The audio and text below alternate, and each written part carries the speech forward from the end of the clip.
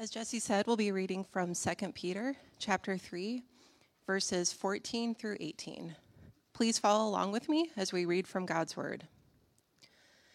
So then, dear friends, since you are looking forward to this, make every effort to be found spotless, blameless, and at peace with him. Bear in mind that our Lord's patience means salvation, just as our dear brother Paul also wrote you with the wisdom that God gave him. He writes the same way in all his letters, speaking in them of these matters. His letters contain some things that are hard to understand, which ignorant and unstable people distort, as they do the other scriptures, to their own destruction. Therefore, dear friends, since you have been forewarned, be on your guard, so that you may not be carried away by the error of the lawless and fall from your secure position, but grow in the grace and knowledge of our Lord and Savior, Jesus Christ. To him be glory both now and forever. Amen.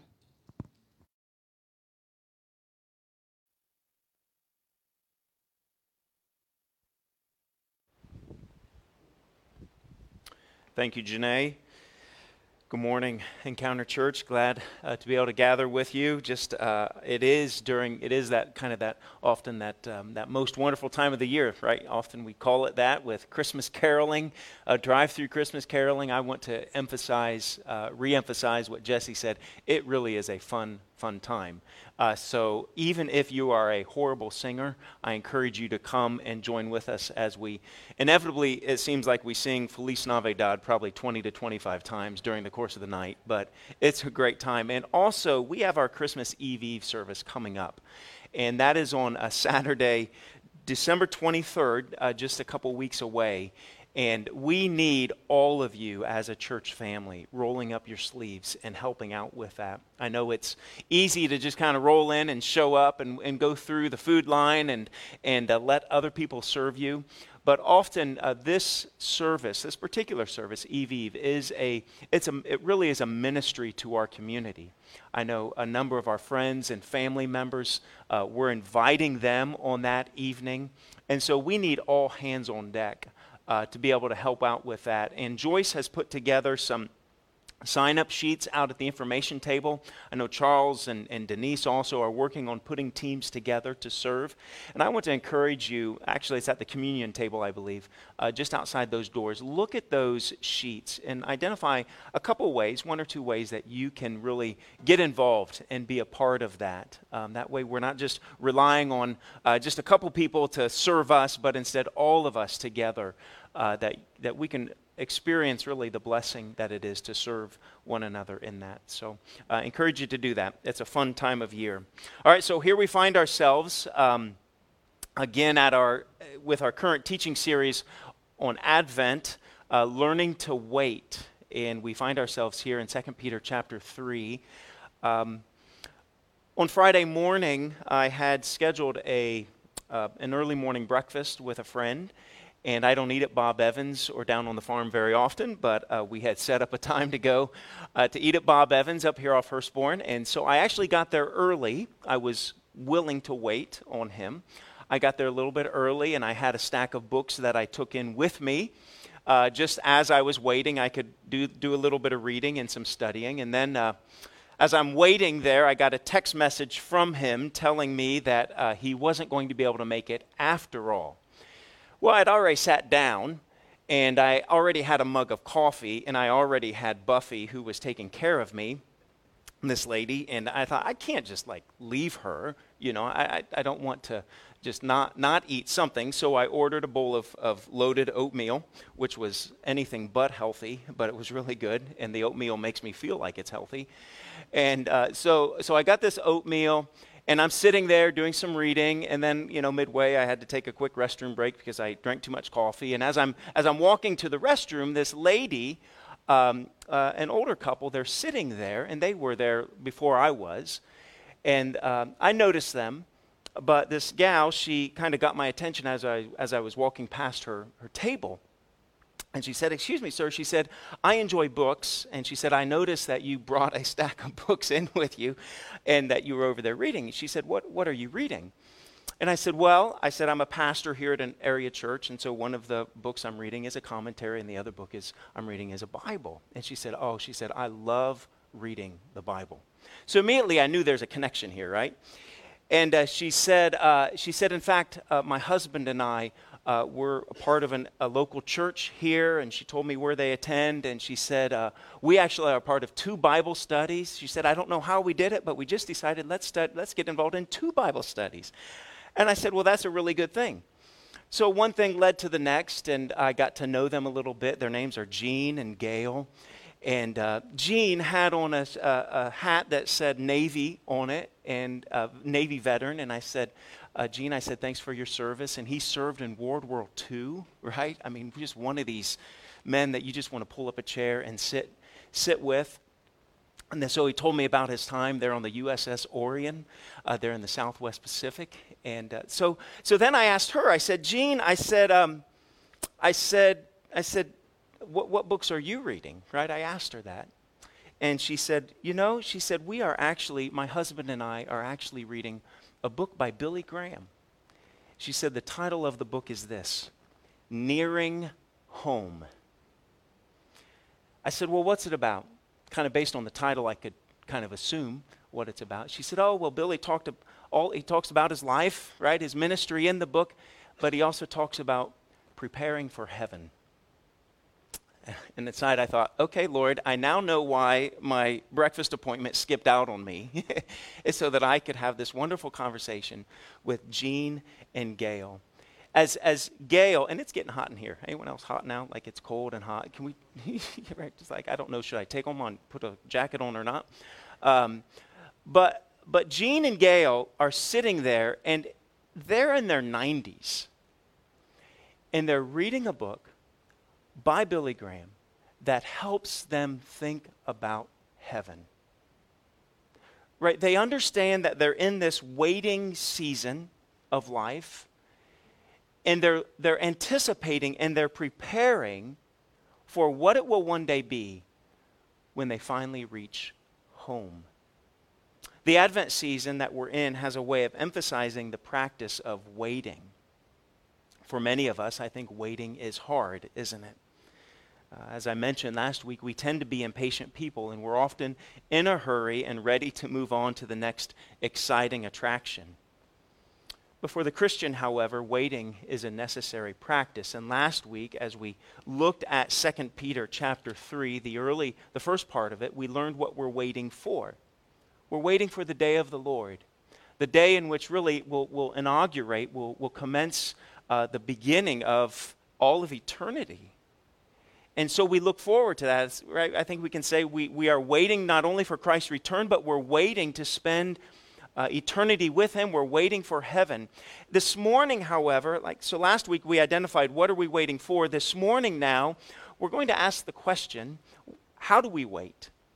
Or while we wait, how should we then live? And Peter, here in verses 14 through the end of chapter 3, he helps establish for us, he helps guide and direct us to let us know this is what your life should be like while you're waiting. Here's how you should live. So the big idea for today is this, and ultimately, right, this is what should really govern us in our daily lives, is let the promise of heaven, or let the hope of heaven, govern you and how you live today. Right? Let the hope of heaven govern you in how you live today. So we're going to see there's several different ways that Peter, right, he says, the day of the Lord is coming, therefore, he's going to say in verse 14, therefore, this then is how you should live. And we're going to see that we should live lives in which we do anticipate Christ's return. Okay, we should be like Gail and Jean, all of us. And we should be thinking about this reality. As every day goes by, I am one day closer to home. I'm nearing home. I certainly am. We're also going to see how Peter's going to tell us that we should be diligent in this preparation. He uses that phrase that Janae read earlier. He says, make every effort. Be diligent in it. And then he's also finally going to tell us that we should stand guard and that we should grow in the grace of God. Stand guard and grow in the grace of God. Again, it's that hope of heaven. It's that anticipation of what is to come, that as we think about that, that should help determine how we live today. Let's look at this first point, shall we? That he tells us here to anticipate Christ's return. Look there in verse 14. He says, so then, maybe your translation says, therefore. He says, so then, dear friends, he says, since you are looking forward to this. All right, we'll stop right there on this first point. He says, so then, dear friends, since you are looking forward to this. In fact, if you look back at the couple of verses leading up to verse 14, I want you to notice he almost establishes a pattern. So as you look there at verse 12, he says, as you look forward, you see that in verse 12? He says, as you look forward to the day of God, right? And then you jump down to verse 13, he says, but in keeping with his promise, we are what? We are looking forward. And then in verse 14, he repeats this theme, he repeats this activity. Verse 14 then, he says, so then, dear friends, since you are looking forward to this. Do you notice how Peter just assumes that this is a practice? Since we are looking forward, right? We know what it's like, don't we? To go on a road trip, especially with young children, right? It doesn't take long where that dreaded question is asked from the back seat, right? Well, there's a couple of dreaded questions that are asked, but right, I guess one is a statement. I have to go to the bathroom. That's more of a statement than a question. But the one question that often is asked is, are we there yet? Right? The children don't have to sit for very long to where their mind is already fixed on getting to that final destination. And so they're continually and constantly asking that question. It's almost like nearly every kid is pre-programmed with the need to ask that question constantly when you're on a road trip. Are we there yet? Or it might come in different forms, right? How much longer or what time is it? Peter's instruction in verse 14 is now that we know what we're waiting for, Peter says, in a sense, we should be asking that question, are we there yet? I'm looking forward to this. I'm looking forward to this. Peter wants us to anticipate Christ's return.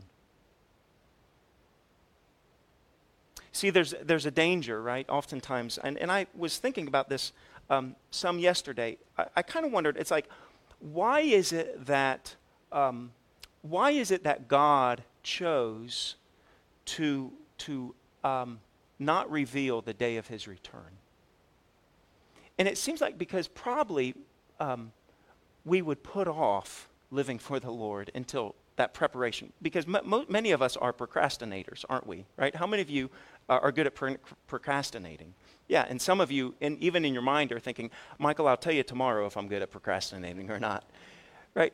We tend, and I thought, why is it that God doesn't reveal? Because I wonder if he wants us to always stay at the ready, that we should always be anticipating. See, there's a danger, though. The danger in this waiting is that sometimes we become content, we become comfortable, and slowly, ever so slowly, we actually become satisfied with this world. We forget about the world to come. We forget about what is going to happen when Christ does indeed return. And so he tells us, he says, since then, make it a practice, he says, to look forward to the return of Jesus. Again, what is Peter doing? Peter is stirring up in their minds. He's trying to wake them up from their slumber, from their state of sleep. Right? A helpful exercise maybe for all of us is that we should ask ourselves the question, if I indeed am anticipating Christ's return, maybe a helpful application question that we should ask is this, is that if Jesus comes later today, how should I then live this morning? Right? That if I truly am looking forward to Jesus' return, and in Scripture, it could be imminent, right? It could be at any moment now. If we are indeed looking forward to his return, believing that it could be any time, that it should indeed govern the decisions I make.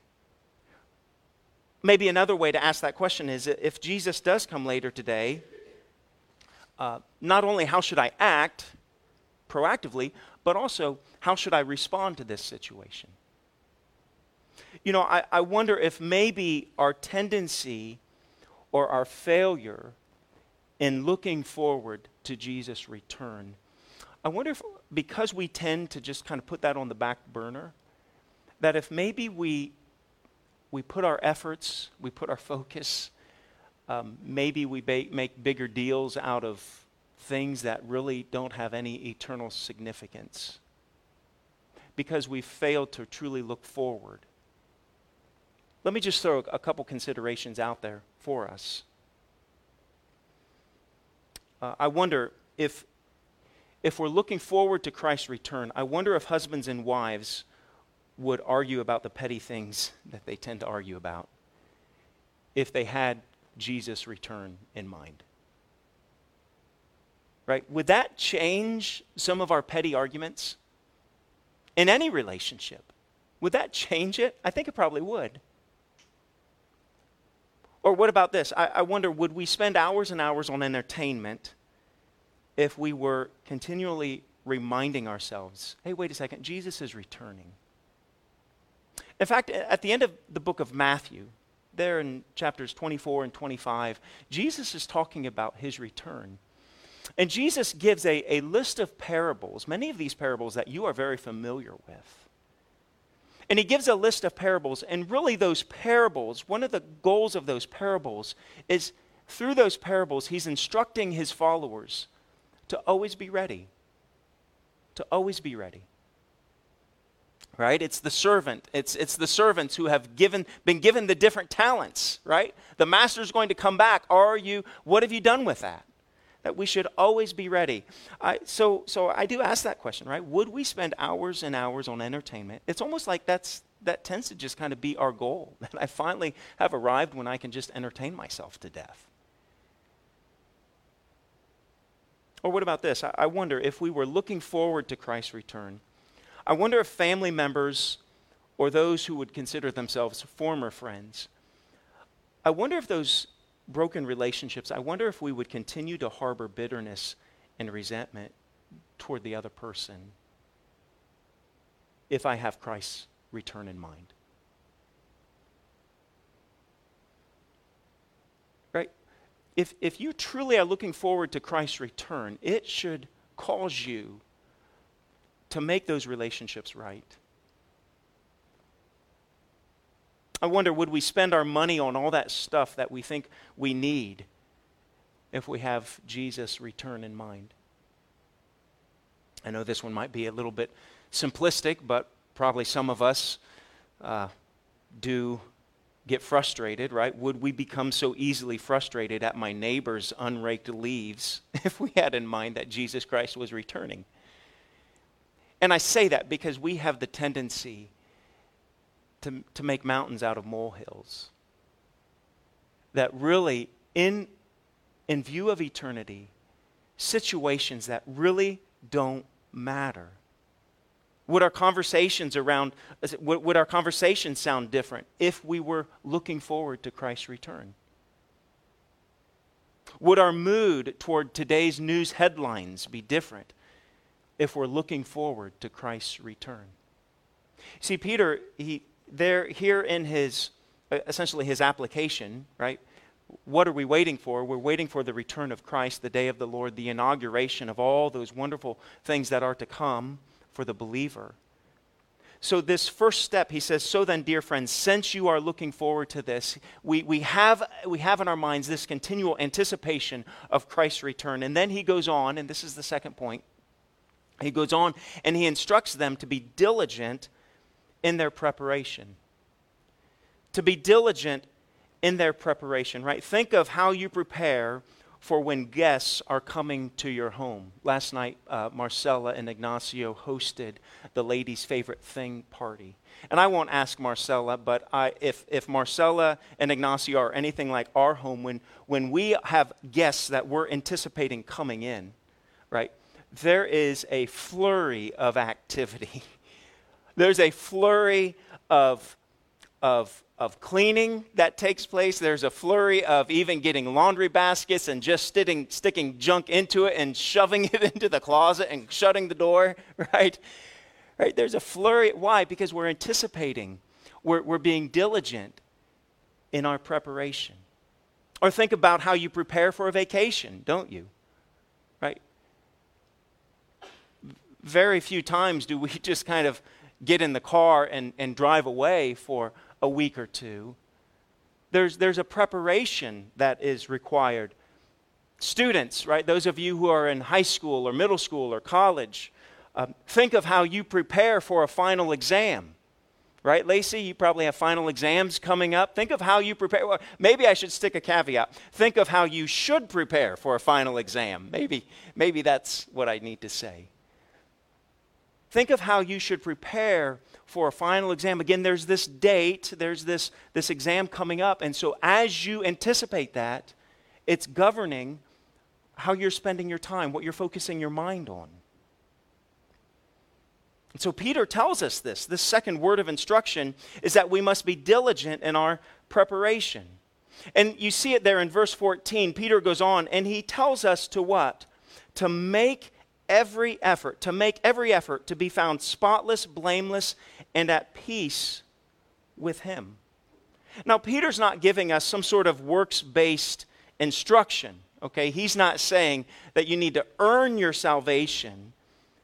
But instead, what Peter is doing is he's declaring that because you are a believer, because you are saved, because we know that Jesus is going to return, and because we're in this season of anticipation and preparation in our waiting, Peter tells us, he says that this preparation should be done in such a way that you're making every effort. He's saying, be diligent in your preparation. This diligence speaks of an intensity of purpose. It speaks of an intensity of purpose that is then followed by an intensity of effort and concentration. That while we wait for the day of the Lord, we should be giving our effort toward preparing for Christ's return. I think, church, often we forget that there's a continuity between the life that we live here on earth and the life that we will one day inherit for all of eternity. That there's a connection here in how we spend our lives. All right? That what we do matters not only in this world, but in the world to come. And Peter, he says, make every effort. Well, how should we make every effort? He says to what? To be found spotless, blameless, and at peace with him. So he gives us specific ways. In a nutshell, what Peter's telling us is that this means maintaining holy and godly behavior before the Lord that is needed to have a clear conscience before God. That the pattern of our lives should be that of regularly taking stock, taking inventory of our hearts and our actions, acknowledging, hey, is this attitude, are these words, are these thoughts, are these activities, are they indeed described with these types of words? Spotless, blameless, at peace with God. In fact, it's interesting that notice what Peter does. Peter then, he kind of brings in a little bit of extra help here, all right? Verse 15. He says, bear in mind that our Lord's patience means salvation, just as our dear brother Paul. Again, we talked about that, right? That the Lord's patience in Jesus' return is a time of salvation, that we should be grateful that we are waiting because others are coming to know the Lord. And we should be willing to wait because of that truth. But then he goes on, he says, just as our dear brother Paul also wrote you with the wisdom that God gave him. Peter goes on, it says, Paul, he writes the same way in all of his letters, speaking in them of these matters. His letters contain some things that are hard to understand, which ignorant and unstable people distort, as they do the other scriptures, to their own destruction. I appreciate how Peter brings the teachings of the Apostle Paul to the minds of the listeners here in verses 15 and 16. I think we should all appreciate how the early church fathers, how those apostles, how those disciples, how those early church fathers, how they looked to one another, how they teamed together. You see, the early church fathers understood that they were not in competition with each other, but instead they were partners in ministry. We see here that Peter gives a nod to Paul, and he essentially says, don't just take it from me, right? Don't just take this talk about Jesus' return or about how we should prepare ourselves or that God's patience is salvation for other people. He says, don't just take it from me, but you remember that guy Paul, is what he's saying, and those letters that you've heard, you've read. So he brings Paul in as support of his instruction. If I might just say here, ever so briefly, don't let me be the only voice of truth that is speaking into your life. Listen to other Bible teachers. You are not, it is never a put down to me when you tell me that you've been listening to other pastors who are much better than me. All right. Who are better than me, because we need it. On Thursday afternoon, I was able to spend 2 hours at the Dill House. In church, I just want to say to you, that was an incredible blessing to my soul. To sit and to learn and to discuss with Steve Dill, with Dr. Dill, and with Linda there also contributing within that conversation. That was an incredible blessing. In fact, halfway through, I actually got up to leave. And then Dr. Dill brought up this other topic of conversation. And you know what he did? He said, you need to come back and sit back down in this seat for a little bit longer. And I did. And it was incredible. And church, I think as we anticipate Christ's return, as we make every effort to prepare ourselves for it, that involves other people. That involves other strong believers who can speak into your life and who can help you.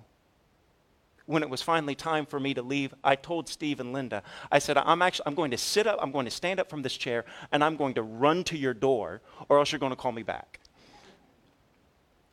And I appreciate how Peter brings Paul into this conversation and how important it is for us as a church family to team up with other believers who can speak words of truth into our hearts. And now let's go back and we consider Peter's instruction where he says to be found spotless, blameless, and at peace with him. Spotless, blameless, and at peace with him. There's a couple other verses, honestly, that come to mind as I was preparing this sermon. One of the passages that came to mind was Hebrews chapter 11. Of course, we know that passage as kind of that hall of faith. But within that passage, the author brings up Moses. And in fact, I think we've got time. I know you're going to say, Michael, you typically don't have time. But can we just turn, because we're so close to it, go back to Hebrews chapter 11. You're only just a book or two away, okay? Just turn to the left, it would be, right? Got to get my L up to make sure. Just turn to the left a little bit. Hebrews chapter 11, verse 24 and 27. I believe this can be helpful to us. As we think about being diligent in preparation and spotless and blameless and at peace, look here, verse 24 and 27. The author writes this. He says, by faith Moses, when he had grown up, he refused to be known as the son of Pharaoh's daughter. It says he chose to be mistreated along with the power of God, along with the people of God, rather than to enjoy the fleeting pleasures of sin. Do you notice that? Right? Moses could have had all of the the accommodations of Pharaoh's household. But Moses says, no, I'm going to turn away from that. And then we continue in verse 26. It says, and I think this is really fascinating, how Jesus is brought into the conversation of Moses.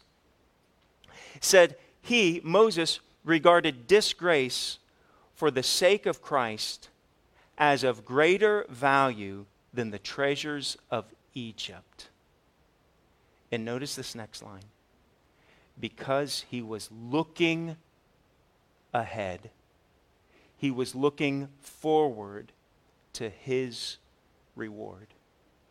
What was governing Moses, even Moses' decision, all the way back there? What was governing Moses' decision to turn from, it says there, from the fleeting pleasures of sin? He was looking ahead. He was looking ahead to his reward. And he regarded disgrace for the sake of Christ as of greater value. Right? Are you ever tempted to dabble, maybe even just a little bit, in the sinful pleasures of this world? Maybe it's because our hearts are far too easily pleased, like Lewis says, we are far too easily pleased with the trappings and the pleasures that this world offers.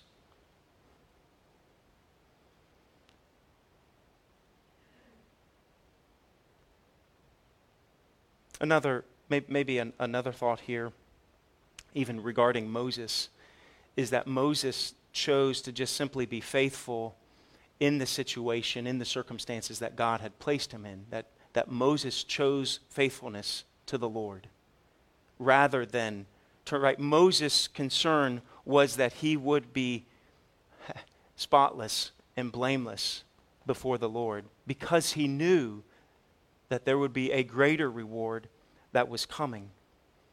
See, maybe some of you, even right now, you're tempted to dabble into those other sinful areas. Maybe those shiny objects of this world are having an impact, are kind of drawing you to them.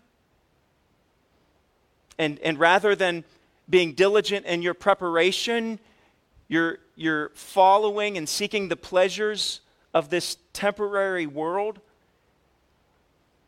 I think what Moses, there in Hebrews chapter 11, he helps us to see that regardless of the situation, just be faithful to the Lord right where you are. Because I think some of us, maybe life isn't turning out like we had hoped it would. Like maybe we had once envisioned. Maybe you had long hoped to be married, and you're not. Or maybe you are married, and your marriage is not what you had hoped it would be. Maybe your career is nothing more than just a job, and you're wishing that you had a different job, different career. Maybe your health is not favorable. You had visions of retirement looking like this, but instead, maybe because of your health, retirement may never come. Maybe your children are wayward. Maybe your emotional state is that of depression. Maybe your finances, I could go on. And maybe because life hasn't turned out like you had thought or is maybe a little bit less favorable than you had in mind, you're tempted to say, well, I'm going to chase this pleasure of the world.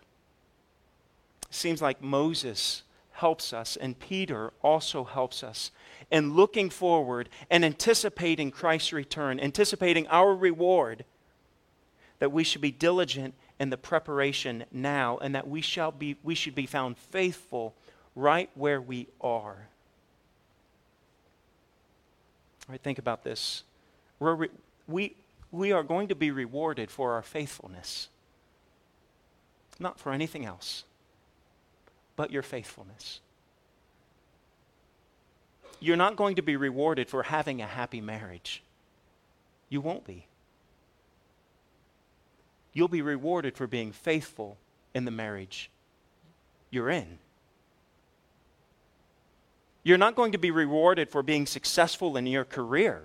right? You might say, well, this isn't the career that I had hoped God would give me. You won't be rewarded for being successful in your career. Instead, you're going to be rewarded in being faithful and working for the Lord in whatever job you might have. You're not going to be rewarded for the size of your bank account. You won't. It's not like you're going to get up there and, whoa, such and such had this much money in the bank. Praise the Lord. No. You will be rewarded, though, how you faithfully steward however much God gives you. You won't be rewarded for having a clean bill of health, whether physically or emotionally, but you will be rewarded for how you faithfully considered it joy in the midst of the trials of health struggles. You won't be rewarded for having children who graduate from Ivy League schools or get their names on athletic banners. You will be rewarded for how you faithfully pointed your children to Christ. See, oftentimes, right, we can lose sight of what diligent preparation really looks like. And we can forget. And when we know what is to come for the believer and the eternal inheritance and destination, the hope of heaven, what happens is we don't try to impress God or anyone else with our lives, but instead we just merely strive to be faithful to Him, to be found faithful to the Lord. See, that's what Peter is getting at. He says, make every effort to be found spotless, blameless, and at peace with God. In other areas of Scripture, the Apostle Paul even writes about how our eternal inheritance should teach us to not gratify the desires of the flesh, to not allow room for those sinful passions and for those sinful desires. Again, it's this idea, spotless, blameless, and at peace with Him. Like, it reminds me earlier this week, our children, we have a bench at our table, and the children sit at the bench, and there's 3 children who sit on that bench, and on this one particular day, 2 of the children decided they didn't want the other one to sit on the bench, and so they took up as much space as they could on the bench, claiming there wasn't room for them on the bench, right? They made the decision that they were not going to allow their sister, okay? They were not going to allow their sister a spot on the bench. And I thought of that. That's kind of like where we're told spotless and blameless, and where Paul in Romans 13, he says, don't allow space to gratify the desires of the flesh because we have a greater reward, because we're anticipating heaven. And it's like that idea. Don't allow opportunity for temptation and sin. Don't give room on the bench. Let holy living, let spotless pursuits, let that take up as much space on the bench as you can so that sin can't pull a chair up beside you.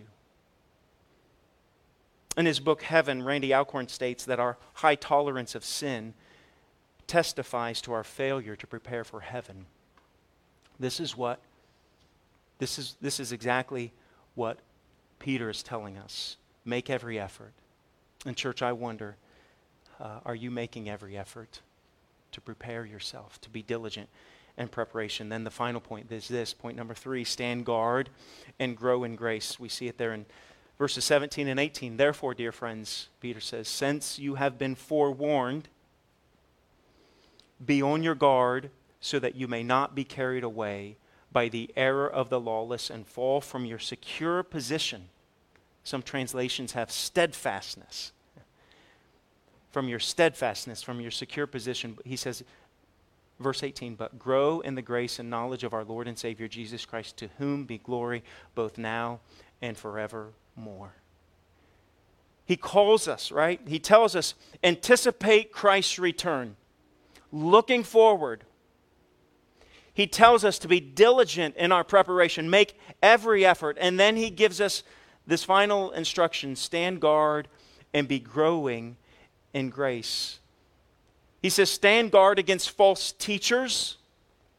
Pay attention to what you're allowing to influence your heart, to influence your mind. Pay attention to that. And then he says to be growing in your walk with the Lord. Now, why is it important that we stand guard and we grow in grace? I think there's probably a number of reasons why it's important for that. But the reason I want to suggest here, as I near the end of this sermon, the reason why we should stand guard and grow in grace is because the knowledge of the Lord. That's what it's getting at. It's because we want to stand guard against false teachers who might be teaching us mistruths or errors or lies about who Jesus is. And we don't want that, do we? We want to know who the real Jesus is. So we should stand guard against that. And then we should be growing in our relation, that we should be deepening our relationship with Him. Because it's the knowledge of the Lord, it's the depth of our relationship that will indeed sustain us in our waiting. It's the knowledge of the relationship that we have with God that ultimately will sustain our souls. I'll bring up again that illustration, right? Preparing for a vacation. Some of you, maybe you've prepared for a trip to Disney World or Disneyland, whichever one of those Disneys is in Florida. Right? Maybe you've prepared for that, and what do? You spend a lot of time studying it, so that way when you get there, you can have this incredible experience.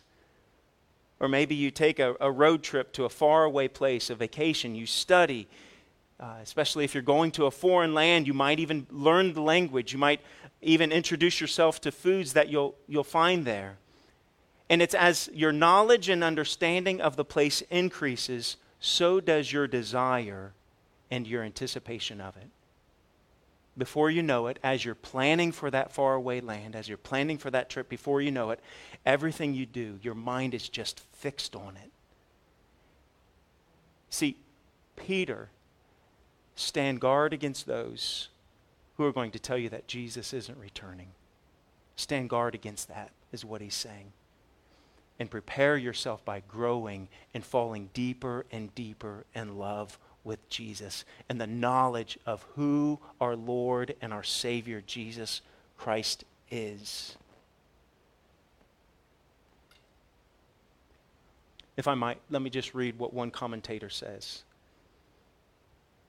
He says, Peter closes with this command, may grace be multiplied to you in the knowledge of God. And Peter then closes with the command to grow in the grace and the knowledge of our Lord. The commentator says this. He says, if we but knew a fraction of the future God is making for us, if we could begin to feel that all of our deepest longings will one day be satisfied, if we could understand that every beauty of this world will be not only preserved, but even heightened, that every good affection will soar, that every proper relationship will be restored forever, that all the pain and frustration and ugliness of this world will one day vanish, and Jesus will fill the world with golden light. If we could truly believe what Paul tells us in 1 Corinthians 2:9, no eye has seen, nor ear has heard, nor the heart of man ever imagined what God has prepared for those who love Him. That then our hearts would be freed from the greed that we have and the fears that cause us to sin. We would escape from the corruption that is in the world, and we would become partakers of the divine nature. And how do we get a glimpse of that? By growing in our relationship with the Lord. Guarding and growing. Let the hope of heaven. So what do we do while we wait? Let the hope of heaven govern you in how you live today. Anticipate his return. Be diligent in your preparation. Be diligent in your preparation, and guard and grow in the grace of God. As I was leaving Bob Evans on Friday morning, evidently I ate my oatmeal a little bit more quickly than they ate their meal. As I was leaving, I passed Jean and Gail's table, and I said, Jean and Gail, keep reading that book by Billy Graham on preparing for heaven. Gail's eyes lit up. She said, oh, we will. And then she said this. She said, if I don't see you again in this world, I look forward to seeing you again in heaven. Look forward, church. Look forward. Would you pray with me? Father, I pray now that you would take these truths, and Lord, that we would use these truths to evaluate our own lives and cause us, Lord, to turn from sin and to make headway in living more diligently for you. God, I'm thankful for the Holy Spirit who helps us when we feel as if we're helpless and we can't do this. We can't do this on our own. So God, give us your Spirit and give us each other. And I pray this in Jesus' name.